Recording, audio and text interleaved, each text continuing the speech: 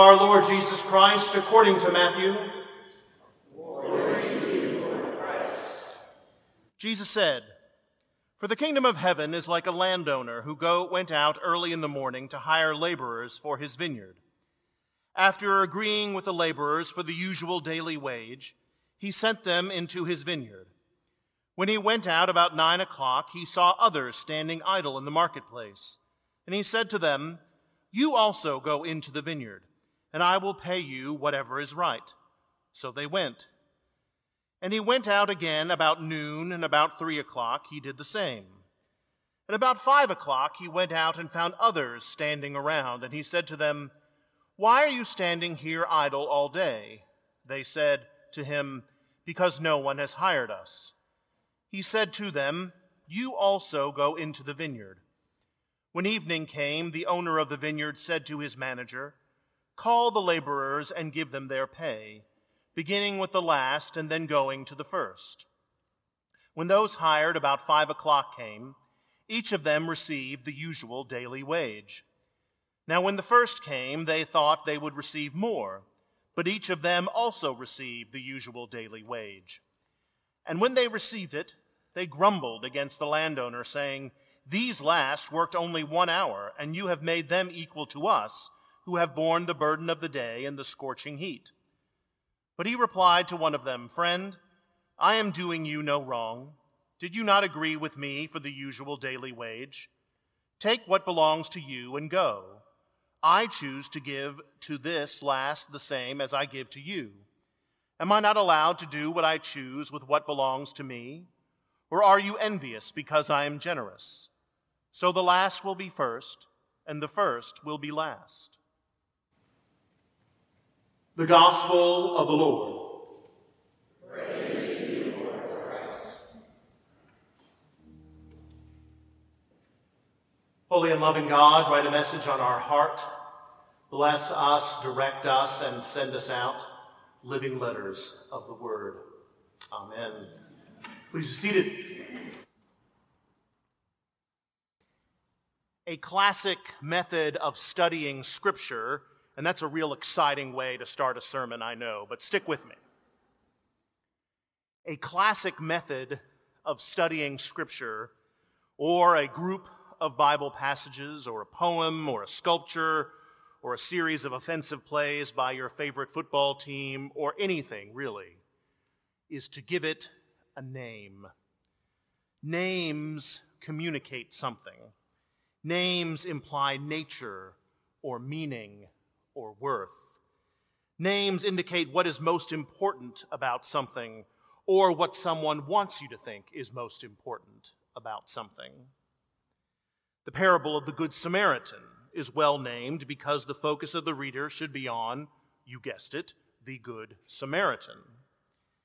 The parable of the prodigal son, however, might be better named the prodigal father, because the father's generosity and grace is much more illuminating than the son's licentious lifestyle and heartfelt confession. With this in mind, I've been thinking about our readings for today, and I believe that I have developed a name, or at least a theme, for these passages. God is crazy. From the craziness of a God who can forgive a city as evil as Nineveh, to a God who is so crazy to grant a full day's wage for an hour's worth of work, we could not blame someone for concluding that our Lord can seem to the logical mind a bit off. However, before I descend any further into blasphemy, let's examine these passages in a bit more detail. Our encounters with God this week ultimately deal with fairness and justice. Fairness being, as Oxford defines it, impartial treatment or behavior without favoritism or discrimination. But justice is something very different than fairness. Fairness is an issue that we humans think about, at least this human thinks about, maybe even obsesses about every day. Many of our disputes with one another at home or at work or in the car or everywhere can be condensed down into an argument about what is fair and what is not, who is getting their fair share and who is not, and if they are getting this, then why am I not getting that? I am reminded of a method that I employ when I make lunch for my children. I wish I could say that every meal I prepare for them consists of homemade breads, organic vegetables from my garden, lean and ethically sourced meats. That is certainly the meal that they and all children deserve. But sometimes it is the blue box of macaroni and cheese. And when the pot of beloved orange pasta is ready, instead of me serving them, I ask them to serve. One divides the pot among two bowls, while the other has the first pick of the bowls. The level of precision is awe-inspiring. A mentor of mine, preaching on these same lessons a few years ago, commented on this kind of arrangement. He said that this is a foundational principle of our culture, that no matter what else, it must be fair. But this passion for equity is not driven by a commitment to justice. As broken humans, our quest for equality is not blind justice, standing atop some domed building, holding aloft the scales of judgment for the entire world to see. Instead, fairness, if we are honest with ourselves, if I am honest with myself, is making sure that no one has more than me. But if that is true, then what is the difference between our sometimes self-centered motivation for fairness and God's crazy justice?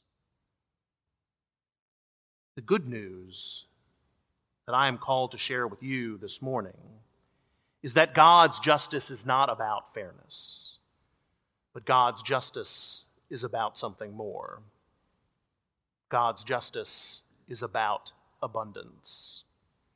And due to God's abundance, that never-ending, unconditional love, that abundance that some might label as a little crazy, our human, broken, two-dimensional understanding of fairness can evolve. For it was out of God's abundance, not fairness, that the world was created. It is out of God's abundance, not fairness, that we were made in the image of God. It was out of God's abundance, not fairness, that God saved the city of Nineveh.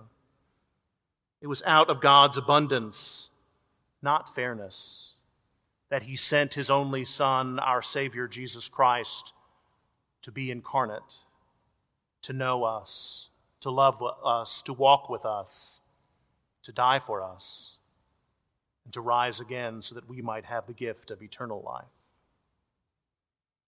So out of God's abundance, all of us receive, regardless of our labor, our status, or our deservedness.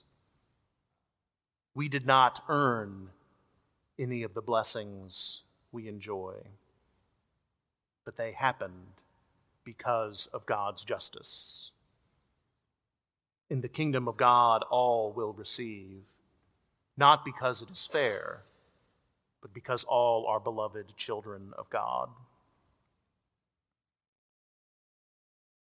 So what are we to do with this abundance? Since God's justice is about more than our divine comeuppance, where do we as Christians living in a fair world go from here? We go into that world and bear witness to God's abundance, not expecting anything in return, but with a joyous soul and a generous heart, knowing that God will provide for all. Fairness may be about getting an equal bowl of pasta, but justice is about advocating for the poor and the sick. Fairness may be receiving the same gift as your brother or sister, but justice is about eating with prostitutes and tax collectors. Fairness might be rooted in our own sin and jealousy, but justice is about ministering and sharing the good news with the outcast and the downtrodden. Anthony Robinson, a Congregationalist minister in Seattle, wrote about this parable in the magazine The Christian Century. And he said, when our only measure of fairness, when our preoccupation is our just deserts, we lose touch with a sense of grace and graciousness. We forget about the people who love us more than we deserve and the God who has extended generosity and forgiveness to us. True justice is probably most evident not when the deserving share their well-deserved surplus, but when those who feel that they have been blessed and forgiven beyond what they have a right or reason to expect express their gratitude. God's justice is very different than our idea of fairness. For while with both all receive equally, with God all will receive abundantly. Maybe God isn't that crazy after all. Amen.